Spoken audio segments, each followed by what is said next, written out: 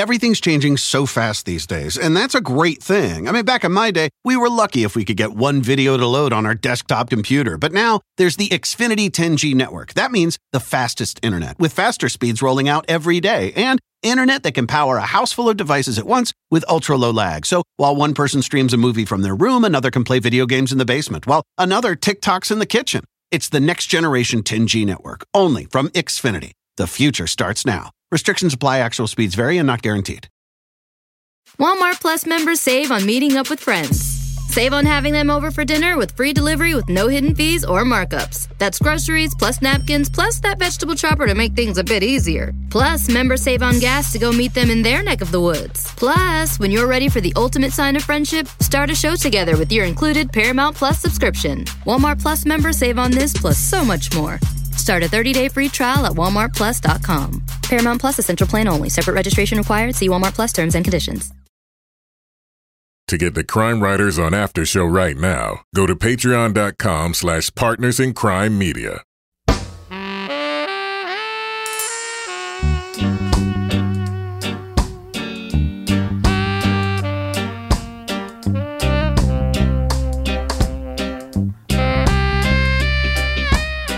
I'm Rebecca Lavoie, and this is Crime Writers On, the original true crime review podcast that digs into true crime, pop culture. And this week, we'll take a deep dive into Netflix's Unbelievable, a dramatized series based on the true story of a serial rapist and the victim who would not be believed. Joining me to get that done and more is my real-life husband, true crime co-author, and Lacey to my Cagney, Kevin Flynn. Hello, Kevin. Hello, Rebecca. Also with us is journalist, true crime author, former defense investigator, licensed private investigator, and certified skunky cat lady, Laura Bricker. Hello, Laura. Yes, hello. We're now the proud owners of a skunk-sprayed cat, Rocky Flintstone. Dirty boy. Dirty boy. He's such a dirty boy. Yeah, it's horrendous. Finally with us is our resident Doubting Thomas, the author behind the noir novels known as the City Trilogy, and our Patreon book club host, Toby Ball. Good evening, Toby. Hello, Rebecca. Thank you for having me on. Why do you sound like that, Toby? What's going on? That was my impression of that one cop on... Merritt Weaver, do not make fun of my girl, Merritt Weaver. I'm not making fun Do of not her. do it. Imitation is the highest form of flattery. Oh, that's my new voice. That's my new voice from now on. Word about her. I'm just gonna, Spoiler alert. I'm talk like this all the time.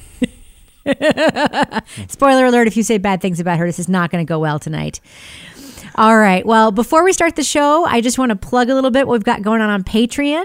Today on the Patreon After Show, that is dropping along with this episode, we will hear about an update regarding an annual recurring character on this podcast. I'll give you a clue as to who that is.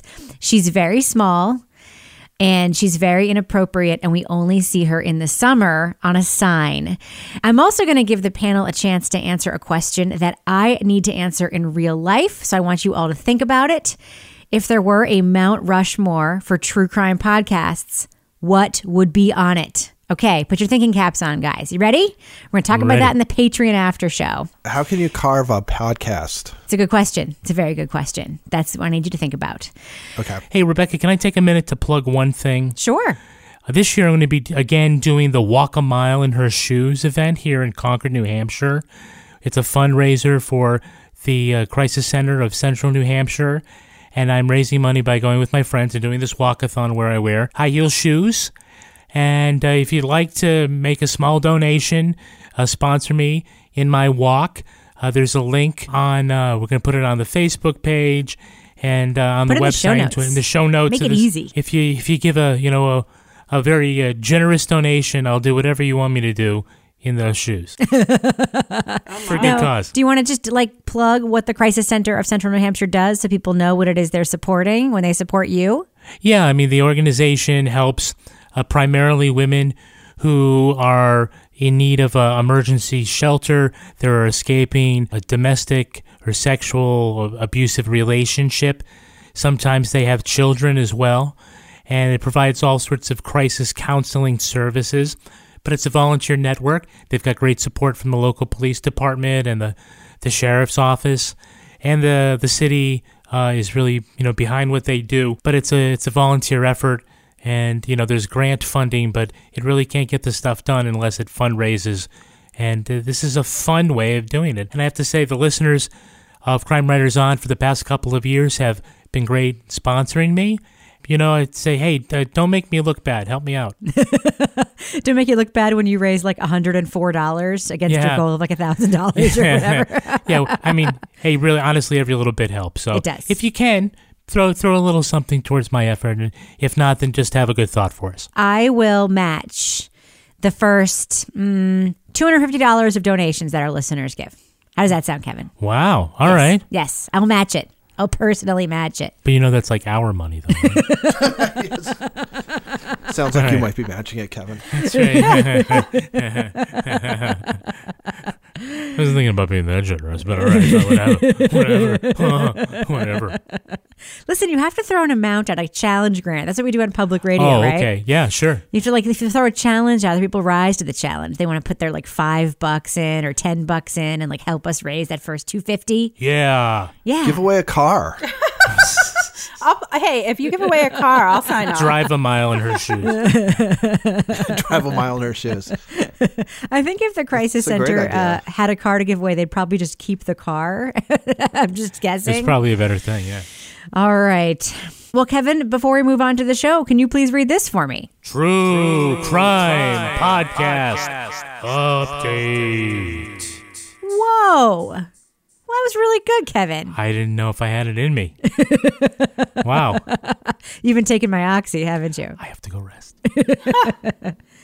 This is a story via APM Reports, our friends who make the In the Dark podcast. Curtis Flowers' defense team has filed a new motion for bail and for dismissal of his case. They filed 2 motions. After rising to the U.S. Supreme Court this summer, the murder case of Curtis Flowers landed back in the Mississippi courthouse on Thursday. That's today, as we record this, where it began 9 years ago. Flowers' new lawyer filed 2 motions, one requesting bail and the other requesting the case be dismissed, that vividly previewed how he plans to attack the state's case against his client. Quote, there has never been any physical or forensic evidence connecting Flowers to the crime. The motive and methods ascribed to Flowers by the prosecution are objectively improbable. The witnesses relied upon to make up the circumstantial case for guilt have by turns been contradictory or unbelievable, wrote Rob McDuff, Flowers' defense attorney. Now, I don't know how much you guys were able to look at this or dig into these motions, but I would just love your thoughts about these motions being filed. Of course, they are being filed in the same courts where this whole case happened. So, Kevin, what do you think? I'm always kind of pessimistic when defense attorneys, make this pitch for release pending trial in a murder case, certainly, a capital case. I don't think that that's likely, but it doesn't hurt to, start sending the artillery over. I'm kind of hoping that this might force the evil Doug Evans' hand in terms of coming out and saying a little bit more about what he's planning to do with this case. He hasn't come out and said he's going to retry it. He's kind of hinted, right? But I haven't heard anything concrete one way or another. So I don't know. I think this is just like the first volley. I mean, I'm glad that Curtis's attorneys are, out there vigorously defending him and advocating for him. But let's see what Doug Evil Evans has to say about this. What about you, Toby? Do you have any thoughts? It seems like the kind of thing that he kind of had to do, right? I mean, given the Supreme Court's ruling and all he can do is fail. So to me, it makes sense, but I don't know a thing about the law. So on sort of the face of it, it seems like the right move. I do like that this motion, especially the motion for bail, points out that these convictions were overturned again and again, that it's unprecedented that someone would be tried this many times for a crime of this type. And it did point out, by the way, the, quote, egregious actions of the prosecution here. And we all know who we're talking about. We talk about those egregious actions. Now, as of this taping, the In the Dark team has tried to reach out to Doug Evans for a comment, and he has not yet returned their request for comment. Really? Of course he hasn't. Oh, fuck him. They should just hang out at that Mexican restaurant. Yes. Offering to buy them lunch, though, right? Yeah. Oh, my God. All right. Well, we will see what happens there. And that is our True Crime Podcast update for the week. Kevin, thank you for saying that for us. You want to give it one more go? Sure. True Crime Podcast. Update. Oh, I missed your dulcet tones. If I try the update, I'll hit my break and it's not good. All right, you guys ready to kick off the content portion of our show? I'm ready. Mm-hmm. It's going to be a good one. It is. Hold on to your hats, people.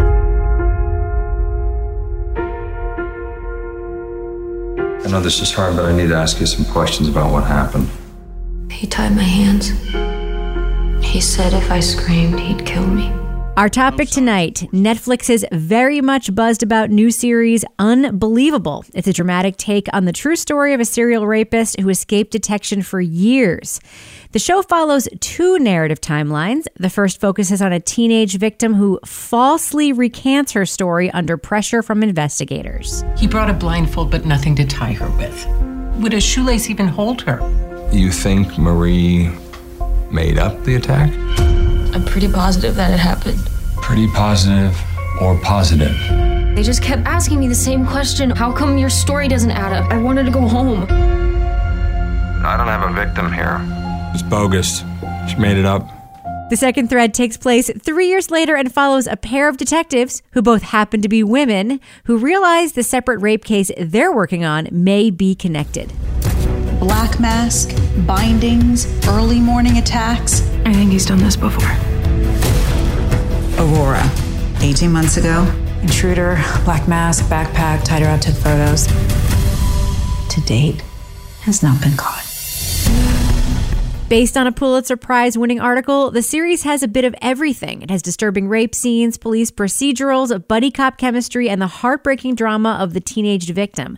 Unbelievable veers from a hard-to-watch to a hard-to-look-away drama, a bingeable series that manages to enrage and entertain at the same time.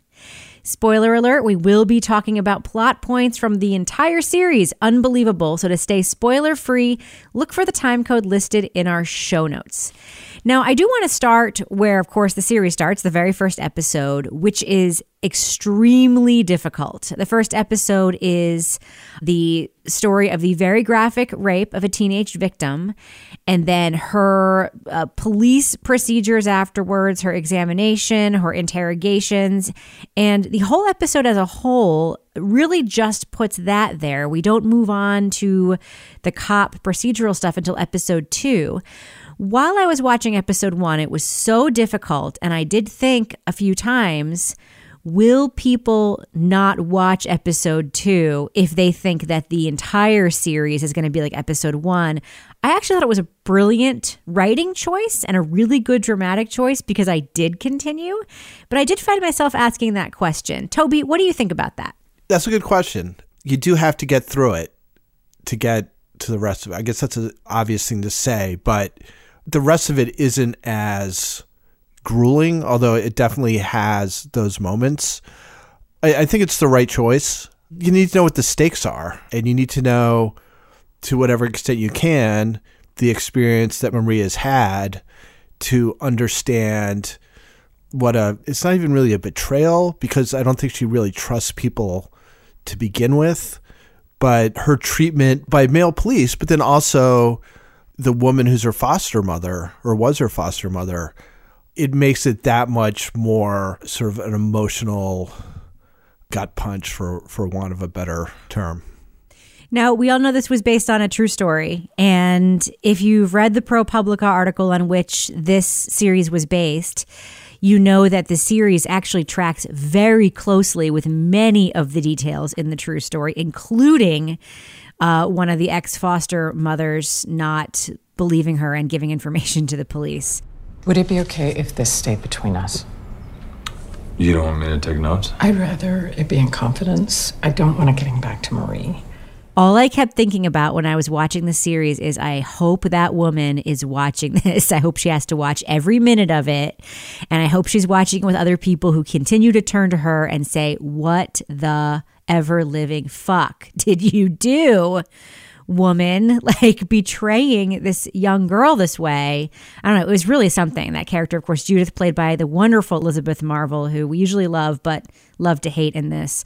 Laura, what did you think of the setup for the series? The first episode being that standalone of Marie's rape, played by, of course, the transcendent Caitlin Dever, who was also in the great film Booksmart. What did you think of that episode? Like Toby said, I think that was a good way to lead into this story, because you really get right from the beginning how violent and brutal and awful what she went through was. I mean, there's no question. It was hard to watch. I was like, oh, I don't know if I'm going to be able to watch this. I mean, it was just really upsetting, really disturbing, really awful. And I think that is what makes you as a viewer really, as the story gets going, feel the sense, like for me, I was just enraged watching this. I think that's important because this was such a, I don't want to say, I don't know if miscarriage of justice, but it was a miscarriage of justice, but it was just like this horrible breakdown in the system.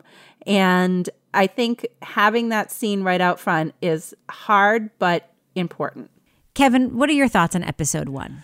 Well, I thought it was important for the audience to see the rape through her eyes, but also so that the audience knows it happened, because at some viewers, if the way this would be going on is they would start to wonder, well, did she make it up? Because they're presenting the circumstantial evidence that maybe she is making it up, and they want the viewer to remain steadfast in the knowledge that this did happen, so that the consequences are clear and that you understand the frustration, and also that you understand why it ends up afterwards being hard for her to recant her refusal, her denial, to go back on it after, she realizes she did the wrong thing by saying it didn't happen, why she can't go back. It's interesting because there doesn't seem to be like one tipping point, right, where it just all of a sudden flips and they don't believe it, or the one thing that she did that was wrong, because it was this gradual, all these little things that were happening that kind of, weren't in a straight line.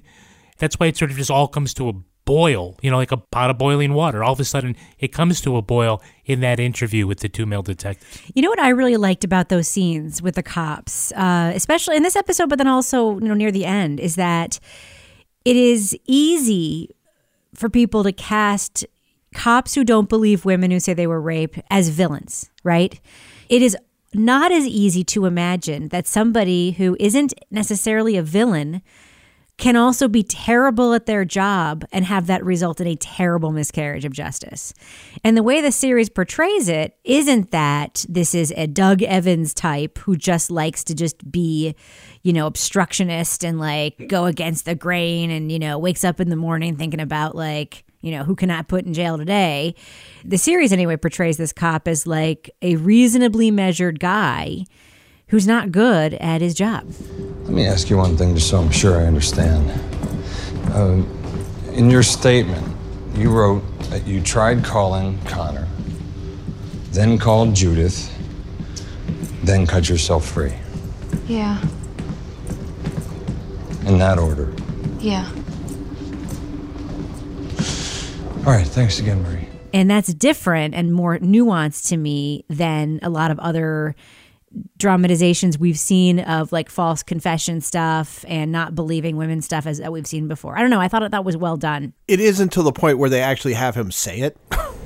You hear about bad cops? Guys who make bad calls or end up hurting the people they're supposed to protect. And I always think like, well, who the hell let him on the force, right? Just get rid of him. Maybe we should get rid of me.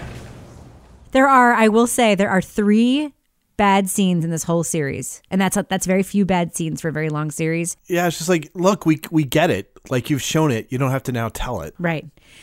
Well, moving on, let's go on to the episodes that follow episode 1, because it does make this hard right turn, and it turns from this story that is essentially Marie's story into a procedural drama. We have 2 detectives played by Toni Collette and Merritt Weaver. They play Grace Rasmussen and Karen Duvall, and they are called to the scene of a rape that has been committed against a woman named Amber.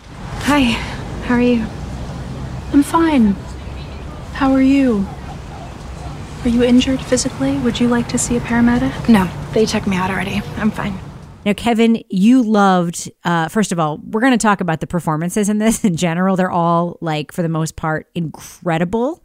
But you also loved it, in addition to my completely falling in love with Merritt Wever and, loving all the other actresses in this. You also loved the actress who played Amber. Can you talk about her portrayal? Yeah, I mean, I think she did a very smart portrayal. I would have to say that I really love the casting of her because, they didn't cast an ingenue. They casted regular-looking people and who could give a powerful performance. I think that was great. There is kind of an earthiness to a lot of this casting. Like the people in this series, even the way that they dress for the most part, they look like real people and they feel like real people, and they're not... It doesn't feel elevated in that way. I mean, Right. except for maybe the view outside the cop shop office window, which, in Colorado probably is that nice. I mean, it just seemed like awfully nice to me, but it doesn't feel like they've heightened the senses of even just like the settings and the people in a way that, made for TV stuff often feels like it has to. Is that what you mean? They didn't go to the length of trying to Hollywoodize everything. And everybody is a slick model and that they are beefcake cop and it's the real world. And, I liked that. I liked the realness of it all. Laura Bricker, you love Toni Collette and Merritt Wever's characters, as I do. Yes. Grace Rasmussen Yes. and Karen Duvall. I want to be their friends in real life. I loved that they felt like almost TV detectives to me because their characters were so awesome. And you have the one who's kind of like the hard driving one and her like restored El Camino, who's, more badass of the two. Then you have the sweet church going one. And I'm like, it's like Cagney and Lacey, but they're real. But they're not real. But they're not real. But they're real to me. They track very closely with the two Yeah. women who actually were these They cops. do. by the I way. looked them up. So I loved that, when we first met them, we see right away when we meet the Duvall character, the difference in a good investigation and a bad investigation. Amber, all our research has shown that the sooner a victim of a crime talks about it, the better his or her recall is. So if it's all right with you, I'd like to dive right in. Sure. Where would you like me to start? The contrast was so stark to me. It was like we went from the two male cops and, they're questioning Marie in the living room and it's like she's still totally traumatized and it's just, it seems inappropriate. And then we see Duvall and it was just such a shift and you're like, oh, this is how you're supposed to do it and this is how you're not supposed to do it. But I think that their empathy and their compassion really came through. I really loved that we didn't get any of the bullshit stuff they always saddle women cops with in everything we've ever watched about women cops. They don't saddle them with alcoholism. They don't saddle them with shitty relationships. They don't saddle them with stupid things where like, oh, I wish I was home with my kids, but instead I have to do this job. They just don't saddle them with that like bullshit that like really like bothers me as a feminist so much that Here I am working in a man's world. Yeah, they don't do that. Like they have all mostly women on their team and like no one ever talks about the fact that they're women on the team. Like they just don't do any of that lazy ass bullshit stuff. Yeah, even in their relationships with their husbands. I felt like those seemed like real authentic relationships to me. You have the one whose husband's also a detective and you watch them, trading places every night as one goes to work the night shift and one's home during the day and with their gun safe, right inside the door. And then I love the gun. Great detail. I loved that. I don't know why the gun safe thing just kept standing out to me every time I saw it. And then we have Rasmussen's character who, there's a little bit more at play with her and how, she's so entrenched in the case and she's not paying attention to her relationship and she's not present. But that, it didn't feel like you said, like some sort of stereotype or trope. It felt like this is a real thing that happens when you're in that position of being a detective and you are all consumed by a case. Buddy has thoughts too, apparently. Sorry. Buddy is being very vocal about Ken this. is back with the skunk emergency kit. He has come back from the 24-hour Walgreens in Exeter. So I will mute myself for a minute. Hey, wasn't it nice for those husbands to let their wives be cops? Oh, stop it, Kevin. Stop it. Kevin, It's really you're considerate of them. It's a good thing I'm not near you, Kevin. I would pop you one. If People will understand probably when they hear the outtakes from this evening's show why we're all riled up against Kevin right now and he's bothering our feminist sensibilities. Now, Toby, what did you think of these two characters and the way that the show put them together, the way that it had them investigating together, interacting with one another? I know that you've now made fun of Merritt Wever's incredibly nuanced line delivery like 4 times. So just go ahead and give me your thoughts. If you don't like them, just know I'm going to disagree in advance. Go for it. Yeah, I mean, I thought they were fine. I guess I didn't see it as being like a ton different than a whole lot of other cop relationships where you have like the one who's more experienced and a little more hard-bitten, and then you've got the younger one who's a little more idealistic, and there's like a little bit of working out of, you know, the hierarchy or how they're going to work together or stuff like that. But, you know, I think they're basically attractive characters. I thought, especially with Merritt Wever's character, at the very beginning when you meet her, there's just a lot of concern about one of her daughters apparently has like asthma or pneumonia or something, where they're checking her oxygen levels all the time. That seems like it's going to be a thing. And then you see one of the kids one more time, like lying down on the couch with her, and then you never hear about the kids again, which is just kind of weird. Why even bring them up in the first place if they're just going to disappear to that degree? I didn't care about that. I was actually glad that they didn't do that. If they'd done that, I would have been so pissed. Because if it was a guy cop, they would have done exactly the same thing. Seen him at home a couple times and then never think about their family again. But you see her at home a lot. But it's just like the kids just aren't a fact. So why even have it in the first place? Like, I didn't get that at all. It wasn't a big deal, but it was just kind of like, why would you write that in if you're just going to completely ignore it afterwards? So anyway, I thought it was fine. I didn't think it was like super groundbreaking or anything like that. And I guess I had a little bit different sense than you did in that I felt like when men in authority were introduced into the story, there was like, as a viewer, there was kind of a vetting process about whether you could trust them. So when the FBI guy comes in, and they're suspicious of him too. They're like, don't tell him anything. Because there's 2 things that could come out and neither one of them is good for us. Except for the intern. It's like every guy who kind of becomes involved, you know, there's an initial kind of suspicion. And I thought that was one of the effective things about the way it was written, because I was kind of surprised at how clunky some of it was, given who were the writers on it. It's interesting. And it's interesting that you did point out that sort of, you know, men coming into the frame under a cloud of suspicion. That is true. That is a theme throughout the entire show that I also thought was really clever and not overdone. Kevin, there's one little scene in the middle of this series I just want to ask you about, because there are a lot of scenes in the series that are more, without being as ham-fisted and silly as SVU, they have more like those kind of notes, like when Merritt Wever is in the diner with the guy who's clearly a perv and she just like shows him her gun. Or like, you know, when they sort of have to be tough with suspects and stuff. When you sing the cock-a-doodle-doo song in the car. That's the scene I'm going to ask you about. Oh, really? Okay.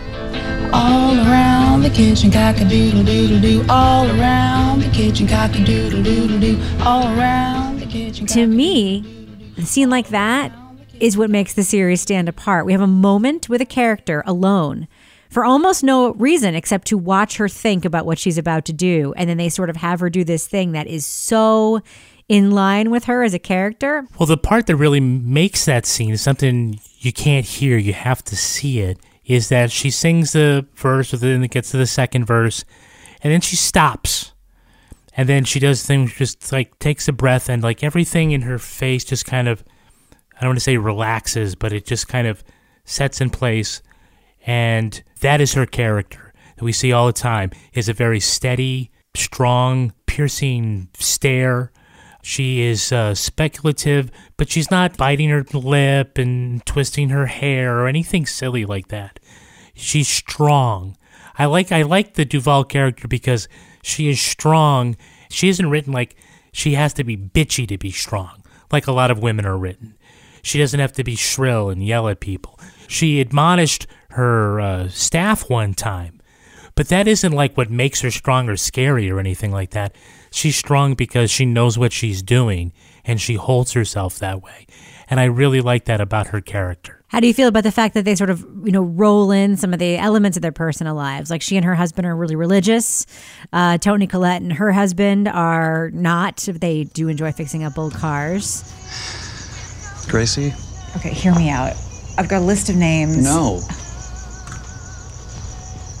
You're not even going to hear me out. I can't use my position at the Attorney General's office to pull personnel files. You know that. It's in your power. This is what you do. In my official line of work as an investigator, yes. But not as a favor to anyone who asks. It's not anyone. It's me. There's no difference, hon. Well, thank you. Nice to know where I rank. When you have two partners, two, paired characters, they have to be opposite. They can't both be the same kind of character. You got one who's serious and one who's a clown, and you've got one who's old and one who's young. And so you have to find ways to make them stand apart. So you have to have one be, comfortably religion and faith is just part of their, her family. And then you have one who would, rather have a glass of wine and deal with life's problems that way. Now, the thing with Rasmussen being, the hard-charging loner with the cool car and the I don't work with partners, and that's just the way it's going to be. I found that a little cliche, and I didn't like it as much as the Duvall character. I mean, Merritt Wever just really blew my socks off.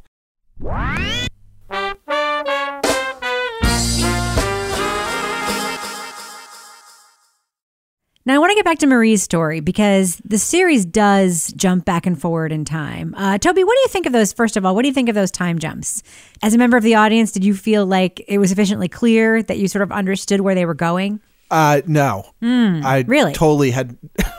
I think that I must have missed when they established that they were different times, because it took a while for me to realize... I was like, so wait, what happened? He was doing this and he must have gone on the rapist must have gone on a trip and did something there and then came back. I couldn't figure out what was going on, and that's probably just my bad for missing it. Maybe I was grabbing something to drink when they established that. But when I kind of figured it out, I can't even remember when, and I was like, oh, okay, so this is definitely happening afterwards, and it kind of made a little more sense. It could definitely just be me, but I did not pick up on the fact that there are two different timelines going on. I kind of missed the first bounce back myself in episode 2. It took halfway through I realized what they were doing. When they show the card, but I did miss. I mean, the jump back, I did miss that. I guess it's close enough that you don't have the usual cues of they didn't do any of the cues. Yeah. Where they have different hair, or they have a slightly different tint to the camera, like they do sometimes when they're showing different times. It's just basically everything kind of just looks the same. It's just taking place in two different locations. Yeah, I missed it completely, but I'm sure people are going to be like, what the hell's wrong with him? Because it was so obvious. Why is he getting up and getting a drink during this amazing series? That's his problem. For me, as a viewer, I picked up on, I think at one point I had seen, they put the year up, but I liked it because I think if I watched it from the chronological order of what Marie was going through, and I had to wait 3 years to see something that was upping the suspense that I knew they were going to get this guy, I don't know if I would have been able to make it through it. It gave me hope, at least, to know that when I went to that other timeline, things were happening that was going to change the course of things.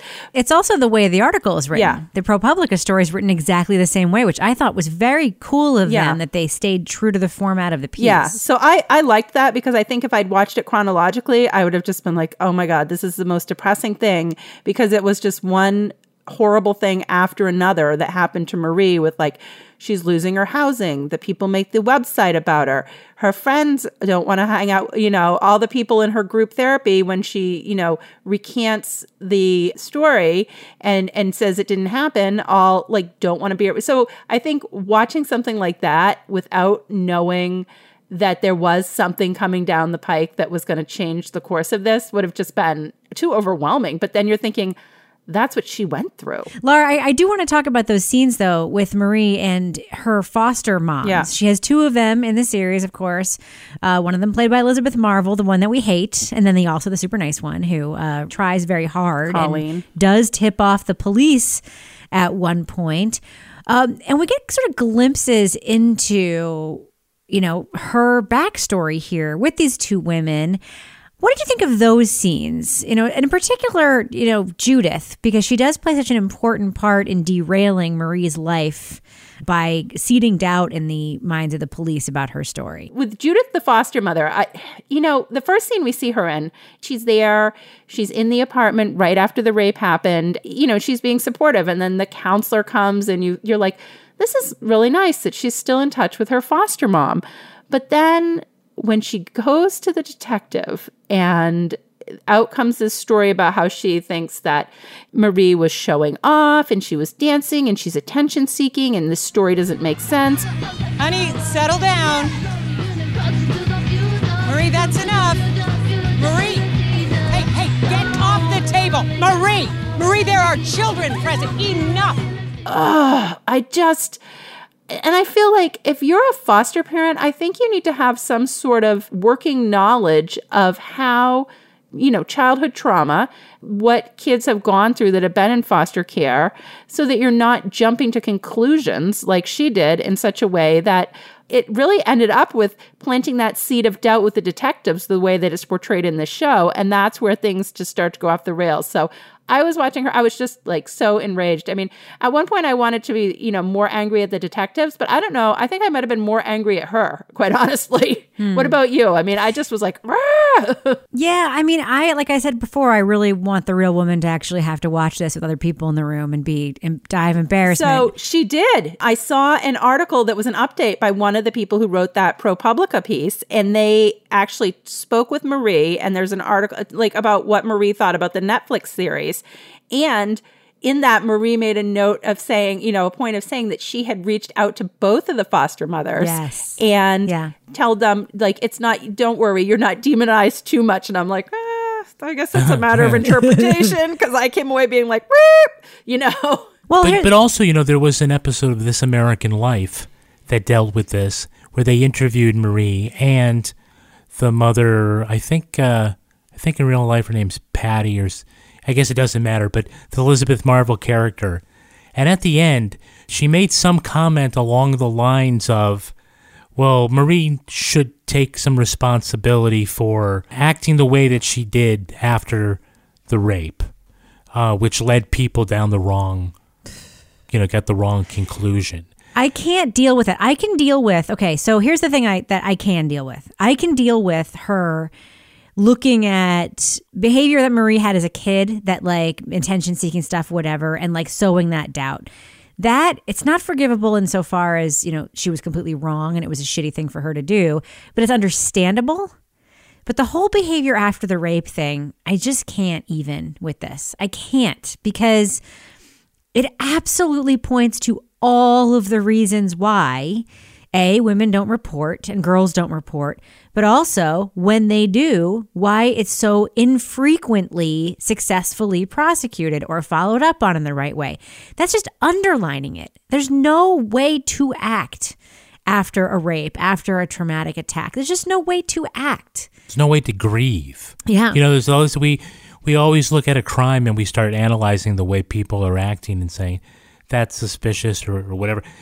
If they get a new passport and they go to the airport, that is legitimately suspicious. But because one person is solemn and another one is hysterical, that doesn't prove anything. And it just ends up being a way to mislead and get a bad result. All right. So I'm going to just throw one thing out there that I think was a very terrible scene in the series. Because there are so few terrible scenes in the series, I'm just going to say it. I think this is one of the best things I've watched in a very long time, which is why when they put in a scene like this, it makes me want to die. When the sample size is too small for CODIS, there's another DNA test we can use, YSTRs, which look for short tandem repeats in the DNA. Still with us, Mr. Genome? Sure. The test looks for repetitive small sequences of DNA on the Y chromosome. Mr. Genome sure is. And since only men have the Y chromosome, this test automatically cuts the suspect pool in half. Correct, no women. And can narrow it So in that down. scene, we heard something that happens on the world's worst poorly written TV shows, which is when a character explains something to an intern or the new guy so that the audience will understand it. Oh my God. So dumb. And especially the detail afterwards where the intern says, yeah, I studied genetics. I know more about the DNA than you, yes, lady. Yes, it's my only complaint That's why about I'm the series. here. Yeah. The other two scenes that I didn't love were like, okay, that wasn't great. But that one, it's just stuck out because the rest of the scenes in the show were so good. Well, sort of overall, look, it is a dramatic reinterpretation of true events. They get to do whatever they want as far as embellishing or making, putting words in people's mouths because that's the format. I don't mind that they made up, scenes that probably really didn't happen. I doubt that the cop that is portrayed by Merritt Weaver actually pulled over at gunpoint a similar Mazda, and then let the guy go, or they had these different discussions. Those were all just character building things. I didn't mind that in the bit. I enjoyed that. I thought that pulled over scene, didn't like it. I don't know if hackneyed's the right word, but seriously, there's a whole bunch of white Mazdas. You've already established that. You're just going to pull one over just sort of willy-nilly.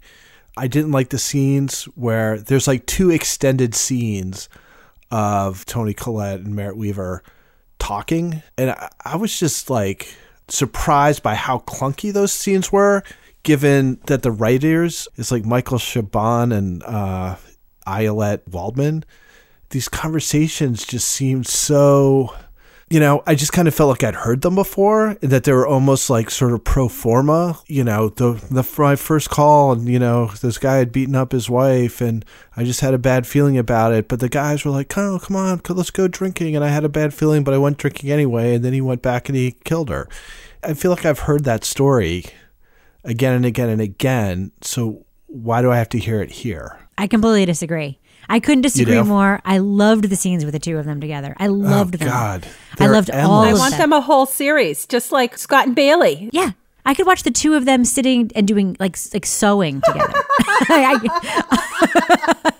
I guess we'll have to agree to disagree on that one, because I thought those scenes were rough. I know that you also thought it was rough that they could just be sitting in their cars outside some dude's house and he would never notice. Maybe that's because we live in New Hampshire and we would totally notice. I mean, that was not a criticism of just this, but as I was watching, I'm like, how do people not notice when there's just like people hanging out in a car right outside your house for like hours and hours and hours? Especially if you've been up to no good. Right.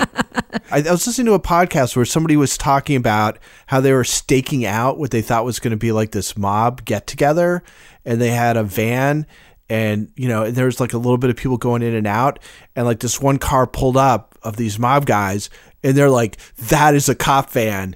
And then they like pulled out their guns, and the van had to take off. I was like, no, that's more what I would expect. Anyway. It's so funny because there are so many things about this real story that are so dramatic that it's hard to believe that they're true, but they are. One instance of those things being that they did have 2 brothers. It played out exactly like it happened, according to the article, exactly like it happened in the show, where they thought the suspect was out. And so they knocked on the door real casual, and then the other guy answered the door, and it turns out they have brothers who would then both end up being suspects. That's like something that would happen like in Silence of the Lambs or something, but like it was real. That's actually what happened. So maybe that's why I forgave so many of the other cop stuff, because a lot of those important things actually happened. Laura, what do you think? I mean, it sounds like you agree with me that you could watch these 2 women in a room together playing the spoons or doing nothing. I loved the dynamic between them, because I think it's like you had, like Kevin was saying, you had 2 different characters. You have the one who's more mild-mannered, the other one who's a little more like, what the fuck, like, taking no prisoners. I enjoyed watching the dynamic as they were investigating and as they were, so singularly focused on solving this. And I also liked, it seemed like their entire team was women, except for the one guy who figured out at the end the license plate of the suspect. The intern. Yeah. As I was watching it, even though it is based on a real life story, the portrayal of these detectives, for me, was like, I wanted to see them, like, where's season 2? What are they going to do next? Like, yeah, I know. I would see a dramatized version of them solving another crime for sure. For some reason, I don't know, the dynamic and the chemistry between them as actors really, for me, I liked watching. And I've liked shows where the protagonists are people who are cops and not cops who are people. You know, I think of Fish from 7 Seconds and Henry from Mosaic, just sort of regular people that are not, the stereotype of I've seen a lot of shit and it's made me mad kind of cop. And I get that from this female character. It's somebody who just is, a regular person who's very good at her job, which happens to be being a police officer. Yeah, not like a person who it's all that I ever wanted to be, and I live and breathe it all day, every day. That kind of character? It's three-dimensional. I see her as a three-dimensional character. Well, I'd love to take a couple of seconds here to address some questions and comments brought up by the fine folks in our official Crime Writers on Facebook discussion group. Rebecca had a really interesting one. Hey, Rebecca. I love people named Rebecca. Rebecca says, could you talk about the local media's role in what happened to Marie? I was mostly wondering about the ethics policies of the local outlets when they were reporting on the story. Did reporting about her recanting her statement ultimately serve a public good? Yeah, I don't know how much of that tracks with the real story. If there was a news report that said a stranger broke into an apartment building and attack somebody, the public felt like they were at risk. There was somebody out there who might be doing that next. If they had reason to believe, because the cops told them this, that was an inaccurate report, then I think it does serve the public interest and the news interest to go on and do a story saying that story was false. And we know it's false because the person recanted it. Right. As far as trying to identify who that was and get her photo and do a story, and then the next day there's a bunch of photogs and other reporters outside looking to get, is that her? Trying to get an interview or chase her down for a misdemeanor crime. Yeah. I think that's dramatically embellished. Yeah. I would be very surprised if a suspect in a false report case like that, who was a minor, would be identified publicly. She was charged though in real life. She was. Toby, what did you think of the character of Lily? This is the victim that we see in the show who wasn't actually raped but jumped out of her window. Oh, yeah. Also, by the way, like an unreliable victim as far as the cops go. Like they didn't really they weren't super into buying her story either and didn't overly investigate her case. But she is portrayed by the amazing Annalee Ashford, who's also in Masters of Sex, who Kevin and I really, really love as an actress. I am scared. All of the time, every minute of every day, my friends try to help me, but I have a hard time trusting people. I can't sleep. I'm in pain. I've lost weight. I've lost work. I've lost money. What did you think of her character, Toby? I mean, I think she, in a very short period on screen, was kind of a complicated character. I mean, I think she portrayed like this combination of sort of anger and being wounded and traumatized in a way that seemed very sort of genuine and believable. I think all of the side characters in this are all, and I'm trying to think of an exception, but I thought almost all of them were really good. Totally. I think they were well written. They were well acted. You got a feeling very efficiently that these were real people with real lives who'd had this thing happen to them. They didn't seem like, oh, we got to put in a person here or a person there. I mean, they seemed very rich characters. They did. Even characters only on screen for a short period of time. We have the court clerk who Marie goes to when she has the warrant for her arrest. That would never happen. What's that? A court clerk saying, oh, hold on, let me go, I'll get you a lawyer. Yeah, that was not believable. No. Well, it's funny because you think that would never happen, but that actually has happened in cases that we have written about, Kevin, where it's like... A court employee can't give you legal advice or do something like that. They have a thing. They hand you a piece of paper that's like, here's a referral paper. Go talk to someone else. But they had to condense like a whole day's worth of activity into just one quick scene. So. Yeah, there you go, yeah.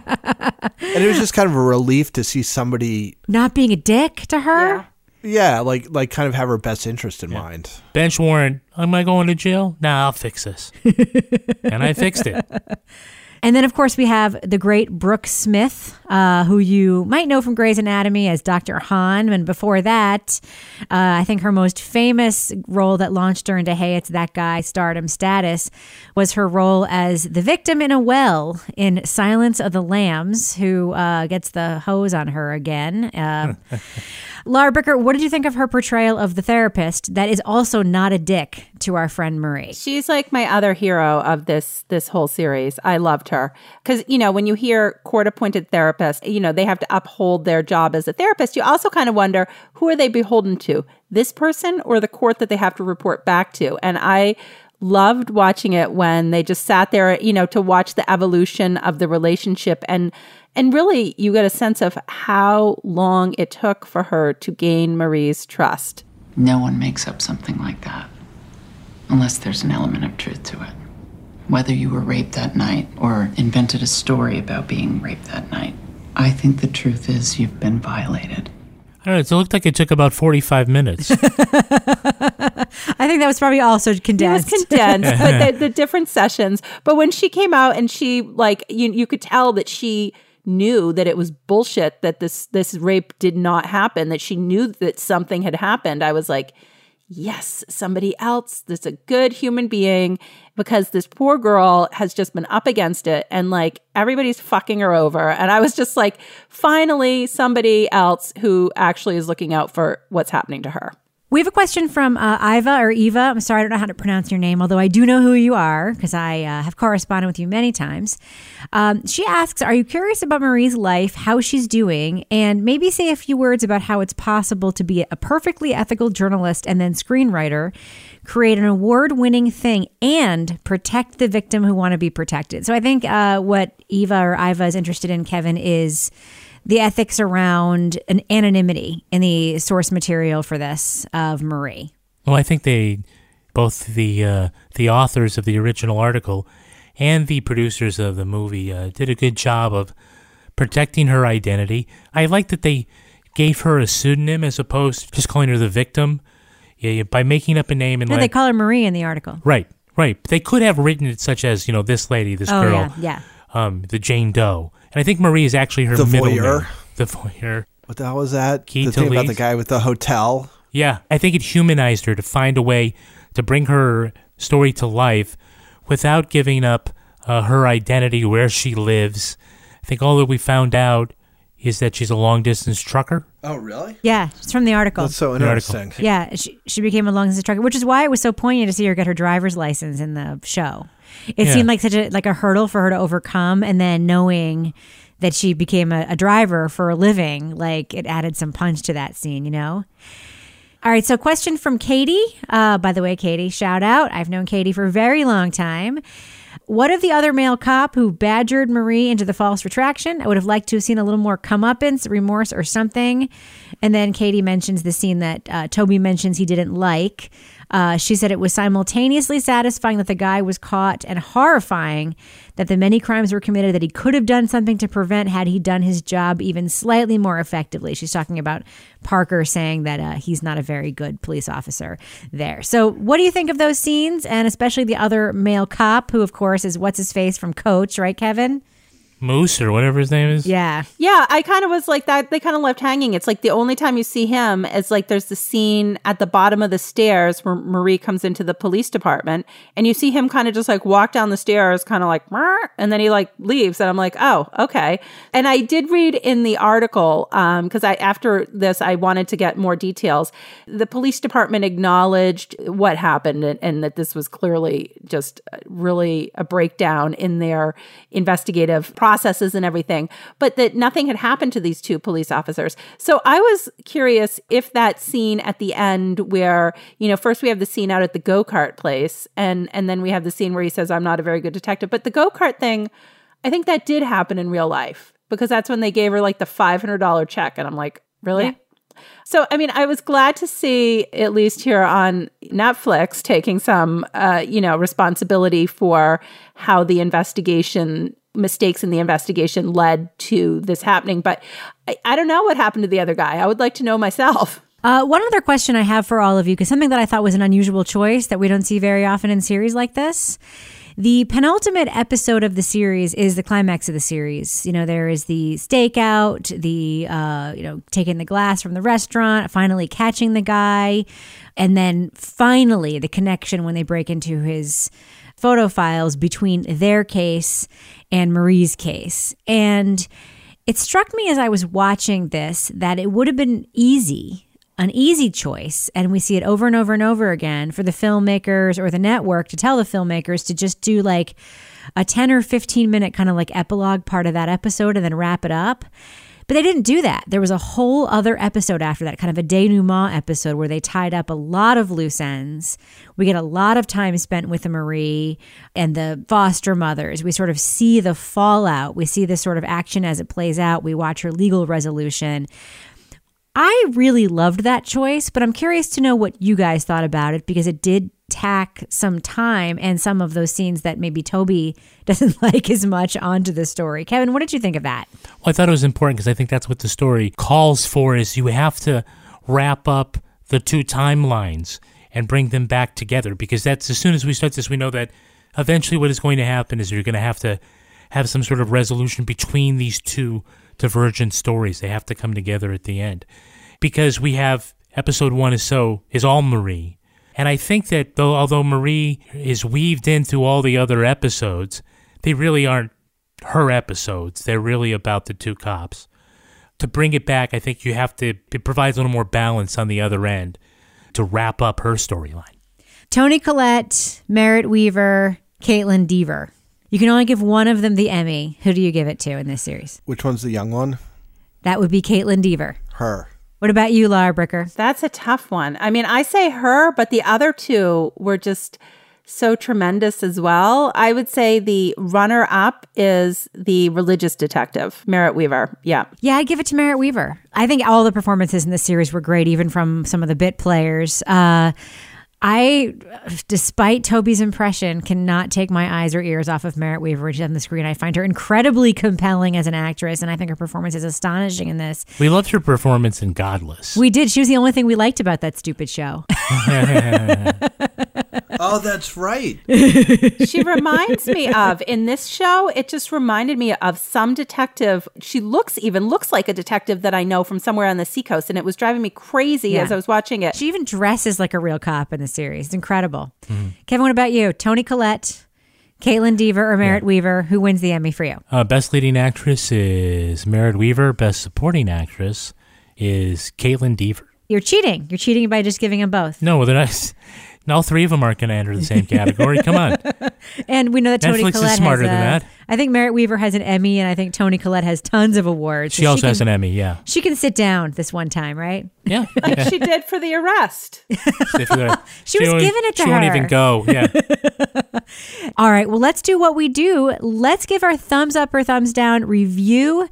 Crime Writers On panel. Do we recommend that our audience check out Unbelievable on Netflix? Yay or nay? Laura Bricker, I'm going to start with you. Absolutely. I think this is like the best series on Netflix that we have watched in a very long time. It was hard to watch. I have to tell you, when I finished this, I was like, that was intense. I need to go rewatch like the Gilmore Girls or something because I just can't take any more. It was heavy, but it was so well acted. Like I loved all of the people, the actors in it, the way that the story was told on the two different timelines.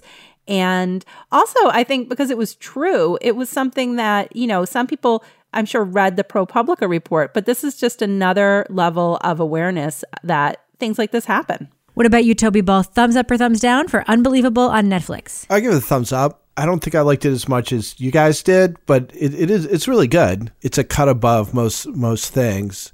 There are some parts I thought were kind of clunky, but for the most part, I mean, it's an amazing story, and I thought most of the stuff in it was like sort of top shelf. So yeah, a strong thumbs up. I'm giving it a very strong thumbs up, probably the strongest thumbs up I've given anything I can think that we've reviewed in the last, 6 months to a year.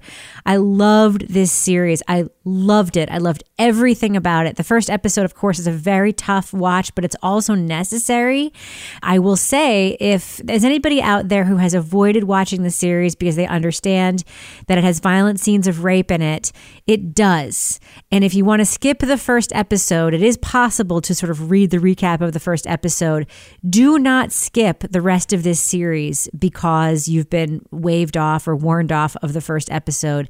It is a suspenseful and, dare I say, at times fun detective drama. I have not enjoyed watching two actors work together as a pair of detectives on screen since True Detective season 1, and I enjoyed these two women as a pair of detectives more than I enjoyed the pair of detectives in True Detective season 1. So huge thumbs up for me. I loved Unbelievable, and even though it would be a betrayal of the source material, I would 100% endorse them taking these fictionalized versions of these detectives and giving them another mystery to solve so we could have another season. That's how much I loved it. What about you, Kevin Flynn? I am also a thumbs up. I think Unbelievable makes a good companion to When They See Us, where they are able to take a little more dramatic license in the way they present the story, but where one is an example of how the system fails suspects, this is one where you see it failing victims, and kind of for many of the same reasons, the same faults. And it's just a great set of performances by everybody. And when it comes time for the Emmys, I know that they will be sweeping up. Do you ever meet someone who seems kind of off? Whether it's a creepy neighbor or random phone number that keeps calling you, Truthfinder has you covered.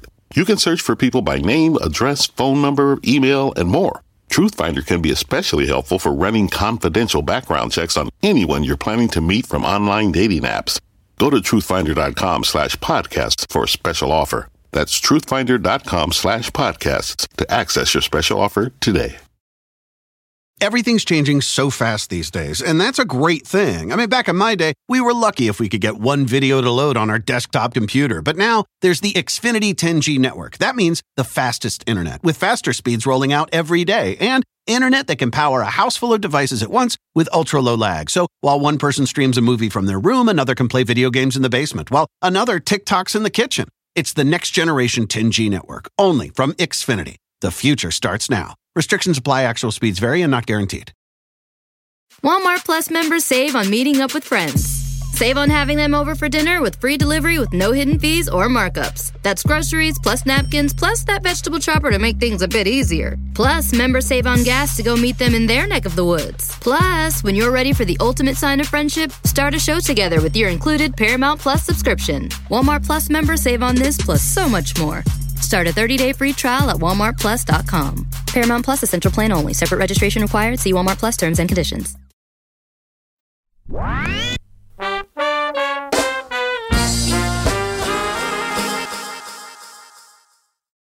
Now it's time for my favorite part of this podcast, a little something I like to call the crime of the week.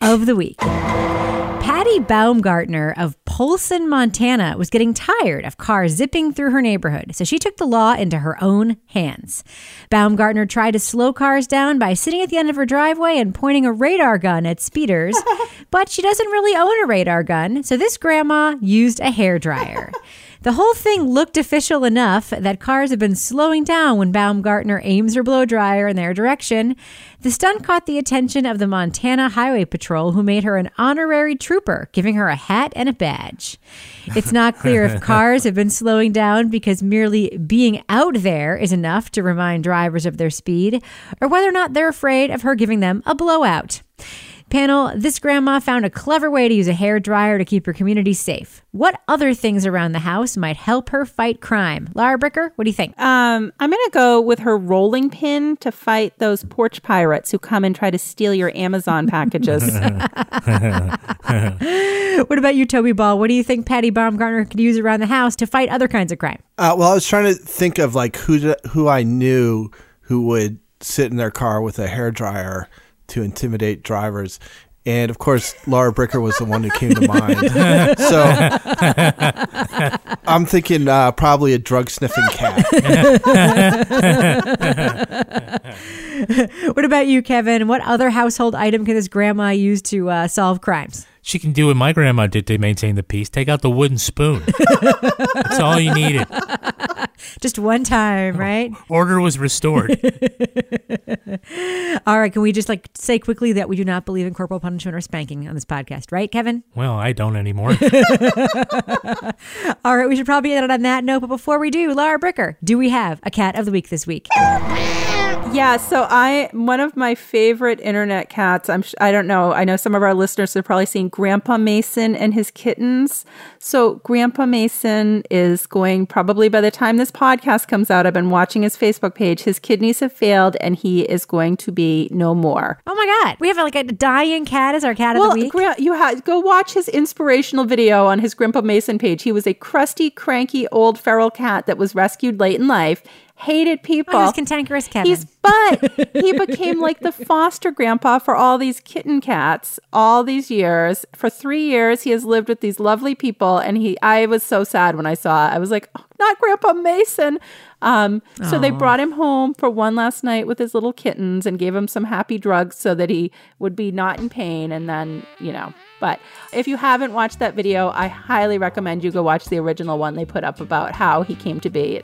It's very inspirational. You know how he came to be, Laura Bricker? When a mommy cat and a daddy cat love each other very much. Oh, stop it. Oh, my gosh. All right. We should probably definitely end it on that note. Laura Bricker, people want to reach out to you and send you their live and well cats or dogs to be cat of the week. How can they find you on Twitter? At Laura Bricker. Toy Ball, folks want to tweet to you about how much they vehemently disagree with your not stellar review, or as stellar as it should be, review of Unbelievable. How can they find you on Twitter? I gave it a pretty good review. You said it was clunky. You used the word clunky, Toby. We all heard it. I said it was clunky in parts. But if you want to dispute even that minor criticism, you can reach me at TobyBallNH. And Kevin Flynn, folks going to reach out to you and say, we're so glad to have your true crime podcast update voice back. How can they find you on Twitter? I'm at Kevin P. Flynn. And if you want to follow me on Twitter or Instagram, you can find me at Reb Lavoie. You can also follow the show on Twitter at Crime Writers On. And I encourage you to join the amazing community in our official Crime Writers On Facebook discussion group. Support the show on Patreon at patreon.com/partnersincrimemedia. You'll get the Crime Writers On after show, Married with Podcast, and a really great Laura Bricker's Leave It to Bricker podcast, in which she goes for a walk with some crotchety old men. Our theme song was performed by the New York Ska Jazz Ensemble and used with permission. This show was recorded in the Yoga Loft above the Bodega in Bay St. Louis, Mississippi studio, but not Studio C, the closet where I tell all the complicated stuff to our intern so that the audience can know what's actually going on. On behalf of all the crime writers, thanks so much for listening. We will catch you later. And in the second timeline, that thread takes place 3 years later and follows a pair of female detectives who realize... the female detectives. I'm not going to say that. Sorry.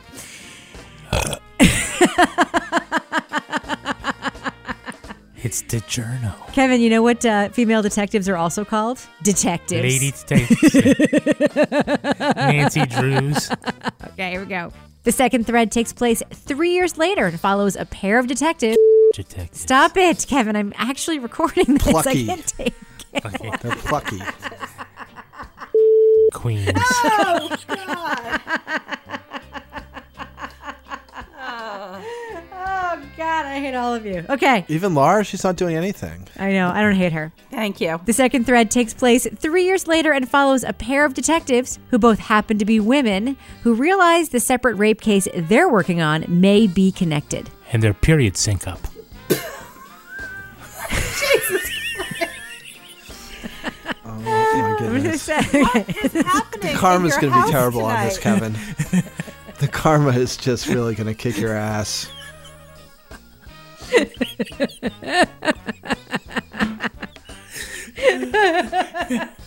Okay. This is the most feminist thing we've ever talked about, and we're fucking ruining it. All right. Come on, little lady.